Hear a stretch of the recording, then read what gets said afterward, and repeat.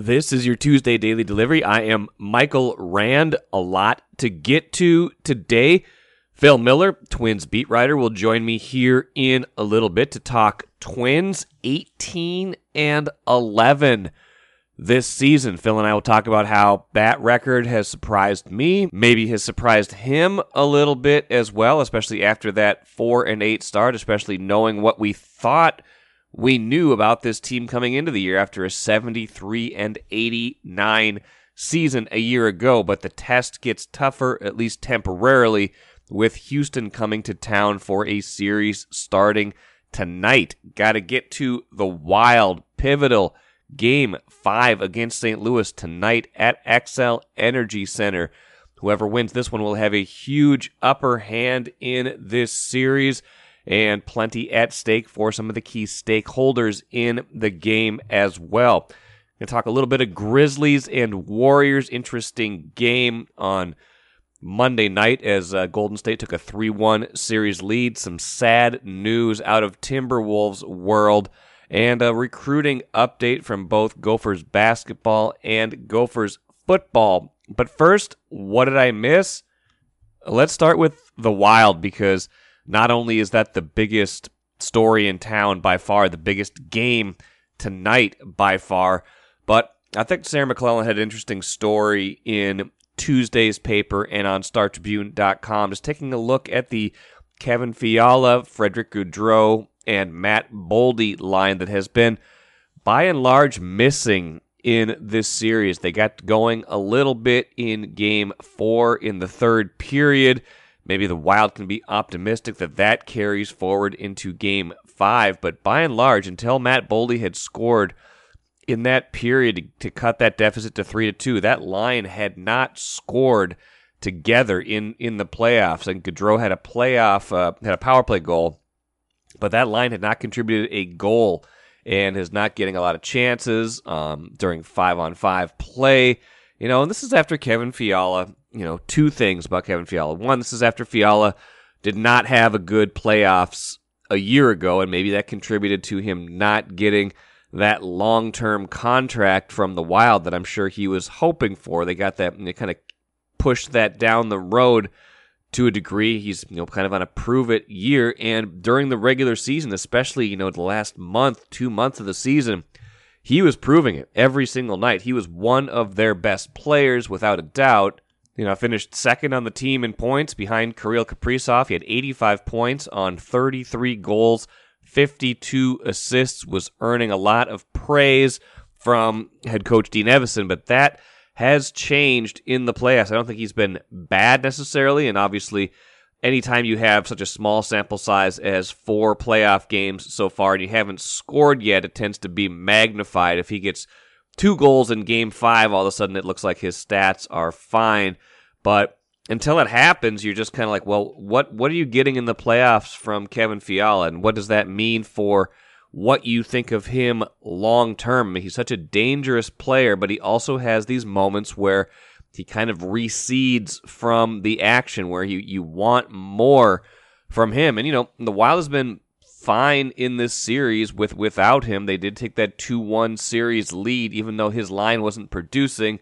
Now 2-2. They've got 2 of the final 3 scheduled games at Xcel Energy Center. They're still in good shape to win this series, but at some point, even if they get past St. Louis without Fiala and that line having a major impact, they're going to need this line because Colorado's sitting there waiting for them next. You can't go into a Colorado series, and again, not getting ahead of myself, you got to beat St. Louis first, and St. Louis is a very good team, but at some point in the playoffs, you're going to need that line to produce, and they just aren't right now, and they're not even getting a lot of chances right now. So, we might fixate on, the goalie stuff and other stuff in this series, who's going to play. I think pretty clear at this point it's probably going to be Marc-Andre Fleury. Dean Evason's been pretty steadfast in that decision, but the Kevin Fiala stuff is interesting to me just because you need to get that line going if you're going to have a chance, and right now that line is not going the way you want it to. Take a playcation to Mystic Lake for 24/7 gaming, fun restaurants and bars, and luxurious hotel rooms. And join Club M to bask in the rewards. Follow the lights to Mystic Lake, where every day is playday. I'm very happy to be joined on Daily Delivery today by Phil Miller, one of our Twins beat writers at the Star Tribune. Phil, I got to be honest, and I've said this a couple times on the show already, maybe not to you. I didn't think this team was going to be very good this year. I certainly didn't think the Twins were going to be very good when they started 4-8, and I am shocked that they have gone 14-3 in their last 17 games to be in first place in the AL Central, 18-11 heading into this series with Houston, a step up in competition, at least temporarily, like we talked about before we started recording. Aside from a little bit of everything and being good in close games, which I'll mention here in a minute, how did 14-3 happen? Mike, you didn't foresee a team that opened training camp with two legitimate starting pitchers, having perhaps the most dependable rotation in the league, even as four members of it have now gotten hurt. We didn't see this coming. I thought their lineup would be really good. I thought that they would be one of the best hitting teams in the league, but I thought they'd lose a lot of 9-7 games, and it seems like every day now it's 1-0 and 3-2. Yesterday 4-3, and not only are they playing games we didn't expect, but they're winning them. The pitching has been startlingly good, and just on a daily basis, you can barely think, especially during these last 3 weeks, you can barely think of a starter that hasn't been really good outside of Dylan Bundy. And they don't have to stick with him very long if he doesn't turn it around, because Josh Winders has had 2 starts and has yet to give up an earned run. It's pitching, and we didn't see it coming. I was going to ask you about Josh Winder, because we've been very focused on Joe Ryan, and for good reason. He's pitched very well for them so far this year too. A lot of strikeouts, not a lot of hits, putting together some good outings. But yeah, my goodness, what Winder, both of his starts with a 6 innings, no earned runs in both of them, and narrow wins in each case. Yeah. He came to camp. I think they had a lot of faith in him, and he came to camp as the long reliever, as they intended to do that. And what I think has really been noticeable, in addition to the other pitchers going down and giving him opportunities, is how they learned from their experience last year with Randy Dobnak. They brought him to camp and kind of gave him the same thing. You're the 5th, 6th, 7th starter. You're going to come along, you're going to get long relief roles, and, make a spot start here and there, because they like to give their pitchers extra time off, especially early in the year. And then Dobnak didn't pitch. He sat around and only had just a handful of innings in April. And by the time they actually needed him, he was a mess. He hadn't pitched. He wasn't ready. And it kind of blew up his season. And the Twins have to hope not his career. He developed an injury that I think is probably unrelated, but that experience, I think, taught the Twins you can't just expect a guy like that to get pitching assignments by the vagaries of the day-to-day schedule. So they penciled in some appearances for him early to keep him sharp, to keep him pitching without doing too much to hamper his availability for when Sonny Gray walks off the mound with a hamstring problem, or they could have used him yesterday when Chris Paddock had the same thing. That's kind of the role they saw. They gave him more work when they needed fill-in starter. He was ready, and he has really lived up to his billing. He was always considered the most advanced pitching prospect in the system, him and Yohan Duran, but he's really lived up to that billing now. Now, we've been waiting for a while. I mean, Derek Falvey, when he was hired 5 years ago, came in with reputation of being kind of a pitching fixer to a certain degree. And, there's not like they haven't had any pitching, but it had been a while really since they had developed someone, aside from Jose Barrios, who, probably was already here when those guys got here. Now with what we're seeing from Joe Ryan, obviously that's a trade, but they've kind of done some things with him.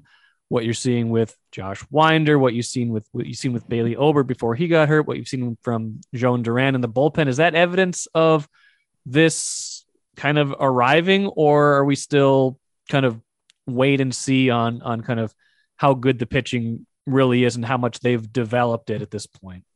Well, you never can tell. The last jump is the biggest, and you can't be too certain. But I will say that all signs are great, and the great bulk of that pitching has not yet arrived. I mean, Duran and Winder are the first part of the first wave, but they feel really good about Milazovic in the system. They've got a couple of guys at Wichita that they think will be ready by next year.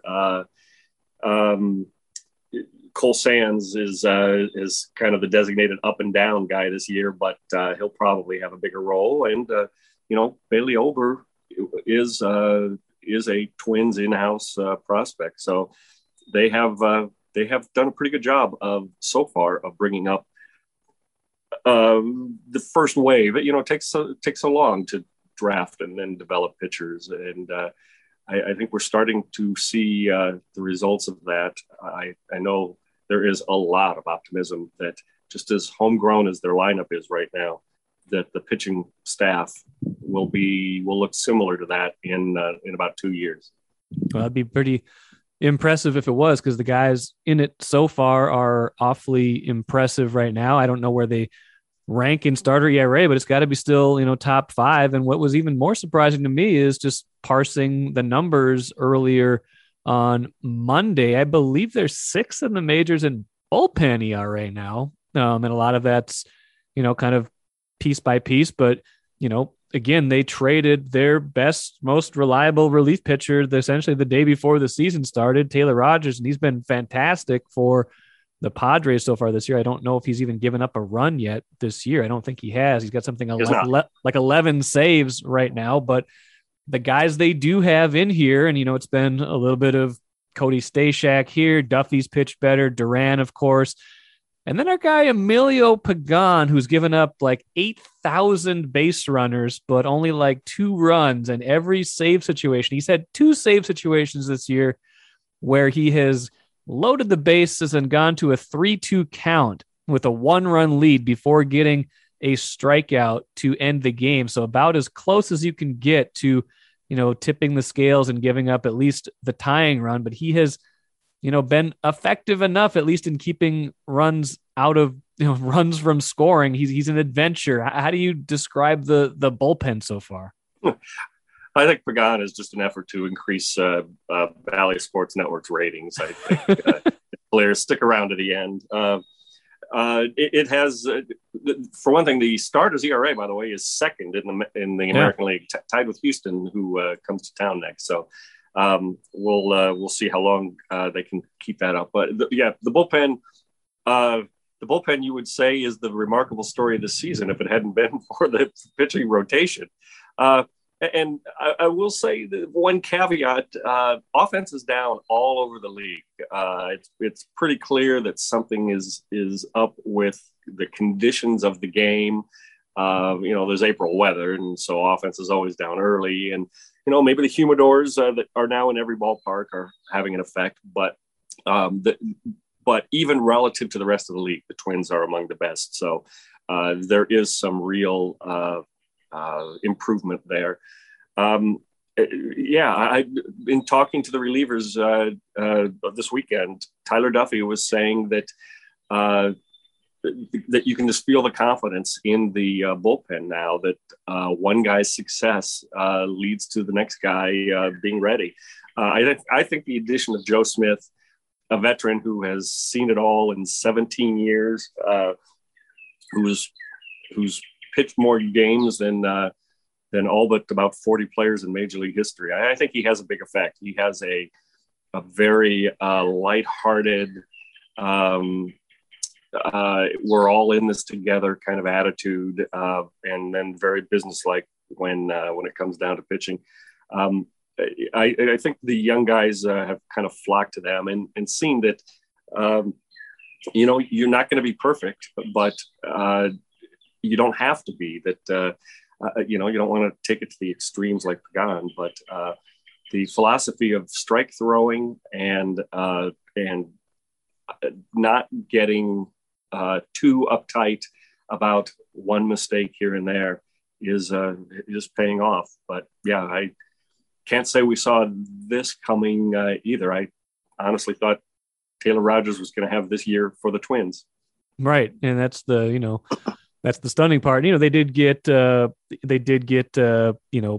Pagan back for him. They got Paddock. So it's not like it was a net loss necessarily, but it is interesting just to see how that has all kind of shaken out. Now, this 14-3 run, they've 7-0 in 1-run games. I think, 5 of those were either 2-1 or 1-0. Now, first off, like you said, scoring across baseball is down. Do you like this kind of baseball that's being played right now? The probably a little bit quicker to a certain degree and a little bit, crisper at times, but not a lot of offense necessarily. Yeah. And I can't say that it's been really crisp. I will say this as an aside. I went to the Saints game on Thursday night because I was not on the trip to Baltimore. And they're using the pitch clock in AAA, and it was really noticeable how much quicker the game moves along. You don't even notice the pitch clock; they just play faster. So I was unsure about that, but I'm much more of a proponent now, having witnessed it. But back to the major leagues, I don't mind this brand of baseball, but I do think back to the 2019 season when the Twins set the home run record, and how there was an air of, don't turn your head because something's about to happen. And now there is more an air of, you can go run errands for an inning or two, and you're probably not going to miss much. One thing it does do, it makes your scoring chances much more valuable and much more important. And so when you have runners on base, you can feel the tension rise a little bit, I think, more than you have in the past. But there's too many strikeouts. I think the brand of baseball, I think MLB understands that they have a problem with the way the game is now. They need to find a middle ground between the all-out scoring 3 years ago and the lack of scoring now. But, we have this discussion every April and May, and part of me thinks, give it another month and temperatures will be in the 90s and scoring will rise with it. Temperatures might be in the 90s here on Thursday, the way they're talking about it. But yeah, consistently, you're right. Offense always catches up a little bit, especially this year with the abbreviated spring training. Hitters probably still catching their timing a little bit more as they catch up to the pitchers. 14-3, like I said, 7-0 in 1-run games. The pitching has been great. What of this feels sustainable or close to sustainable, and what of this feels like it's due for a significant regression or correction as time goes on?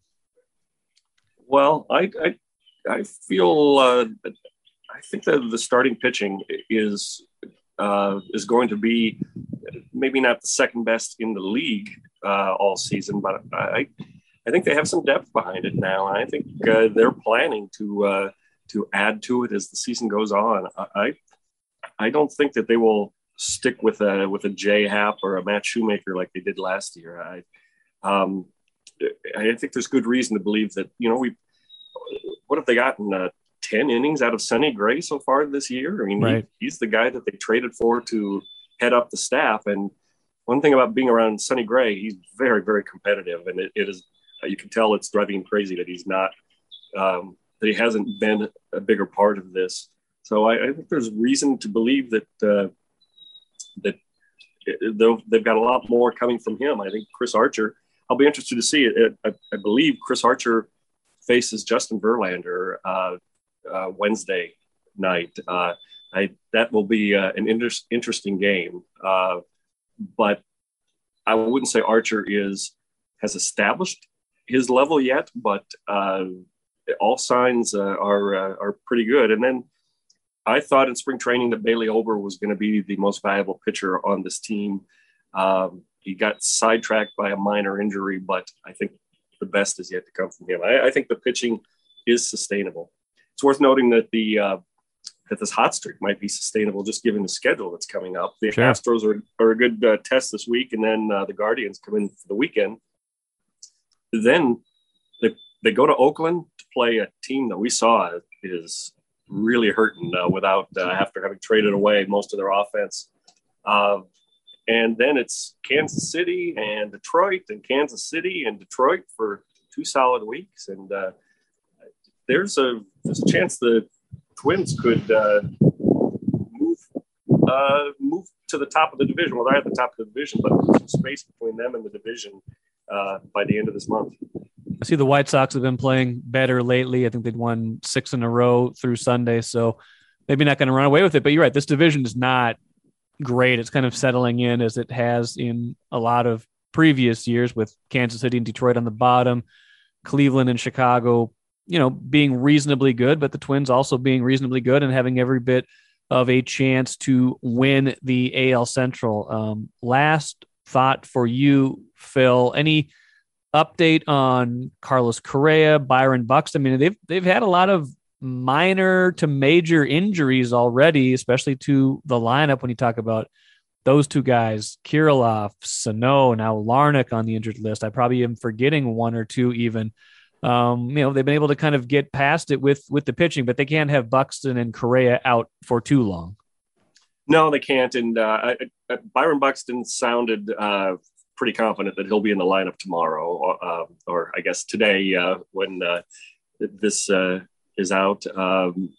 I don't think that his injury is a nagging thing that is the kind of thing that drives Twins fans crazy, because Rocco will give him a day off once a week just to keep the nagging stuff from becoming too big a problem. Carlos Correa, I don't think he'll play this week. I would not be surprised if he winds up on the injured list dated back to when he got hit last Thursday. He's already missed. Today will be 4 or 5 days anyway. Yeah. So it would really only cost him another week. He said he can't grip a bat yet. He hasn't been able to throw. The finger is still hurts when he uses it. So he's very optimistic that he'll be back soon, and mostly in the context of he thought he was going to be out for 10 weeks a couple of days ago. So 1 week isn't bad.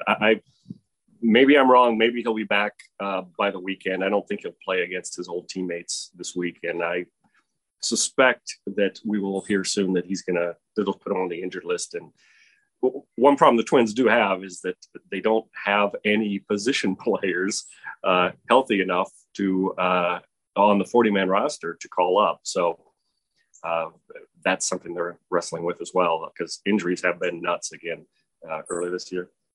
Well, we'll see. We got to look at Royce Lewis. We're getting a look at Jose Miranda. He's, they've both done some things. So, I guess not the upside of injuries, but when opportunities are created, you start to see the next wave and guys they're going to have to depend on in, 2023 and beyond, right? Yeah, it's exciting that I don't think anyone believes Royce Lewis is going to stay up permanently like he had vowed that when he was ready. This is an early call-up for him, but it's a good chance to see what he can do and give him a taste of it. And so far, he does not look overmatched. He does not look overwhelmed. We'll see how facing Astros pitching for a few days affects him. But, that's one of the best, amid all the injuries, that's one of the bright spots is they're getting an early look. And he will go down to St. Paul in another week or so with the knowledge of what he needs to work on and how close he is. And the truth is he looks very close. And considering Carlos Correa's contract is more or less up at the end of the year, that'll give the Twins a lot of information for later on. Well, good stuff, Phil. Good catching up with you. Enjoy covering this first place team, like we all saw coming 2.5 weeks ago. Yep. I haven't done the playoff preview yet. I'm not sure who they would play in the first round, but we'll get to that soon enough. Yeah, get to the parade route right after that. Thanks, Phil. Thanks, Mike. It was good catching up with Phil Miller. Twins had a chance to kind of, recede into the kind of the background here of the season when they started so poorly, and you had the Timberwolves in the playoffs at that time. Now you have the Wild in the playoffs. It kind of seemed like maybe they were going to be nice cover for a tough start to this team, and now they're making us take notice. They are making us pay attention to them and just how they're playing right now. It looks like tonight should be a very nice night for baseball. I'll be interested to see what the crowds look like this weekend or this week for Houston, which still it's a midweek series, but it is a better opponent at least. See if they can get some better crowds here because those crowds have not been great right now. Let's finish with a couple of different thoughts. First, a sad one. Adrian Payne, former Timberwolves player, dead, age 31, a gunshot wound down in Florida. And, he was with the Wolves for parts of 3 seasons, just 31 years old. I just remember him playing, remember watching him play. He was, first round pick. Wolves traded for him. I think the late Flip Saunders was a big Adrian Payne supporter. It never quite worked out here, but anytime something like this ends in tragedy, age 31, it just makes you pause and think about the precariousness of life. Let's talk a little bit more NBA. Grizzlies and Warriors. Warriors take a 3-1 series lead. Memphis blows a double-digit fourth quarter lead in that game. No Ja Morant. Memphis was, on their way to maybe evening that series, but they cannot. And here's my thought about that. Kind of feels like Memphis is the team that people in Minnesota should be rooting for, right? It's a smaller market team. They've got Tyus Jones on the team. Golden State has fleeced the Wolves over the years. They took Steph Curry. They maybe got the better of the D'Angelo Russell, Andrew Wiggins trade with that extra draft pick. Every step of the way, it feels like the Warriors have had the Wolves' number. It feels like the Warriors are absolutely the last team you would want to see win a series. But playoffs are a funny thing. There was a little bit of glee, I think, in watching Memphis squander that lead and maybe get bounced here soon from the playoffs. I don't know why necessarily that would be. I mean, like I said, practically speaking, Memphis seems like a team you would want to root for, but there was a small part of the rooting public, and I think I had a feeling of that myself, that was happy to see them lose that game on Monday night. Let's finish with the cooler. Gophers men's basketball picks up another recruit. Might be their last one right now. You saw the Denzel clip on Twitter from head coach Ben Johnson. They got Dartmouth graduate transfer Taurus Samuels, a guy that should provide some backcourt depth. 6'1", senior, averaged 9.4 points with Dartmouth last season. Going to need players like that this year, some experience, some, like I said, some depth on this team as they try to rebuild and replace some of their other players. So good work by Ben Johnson. PJ Fleck got one a couple days ago when he got a offensive lineman to commit. Saw that bad signal. Now I've got someone, Money Banks tweets me every time now that the bat signal for PJ Fleck or the Denzel clip goes up for Ben Johnson. So I appreciate that, Money Banks. Thank you very much. That will do it for today. Hope you enjoyed today's show. Going to be going deep on the Wild on Wednesday's show. So get ready for that huge Game 5 tonight. Be back at it again on Wednesday.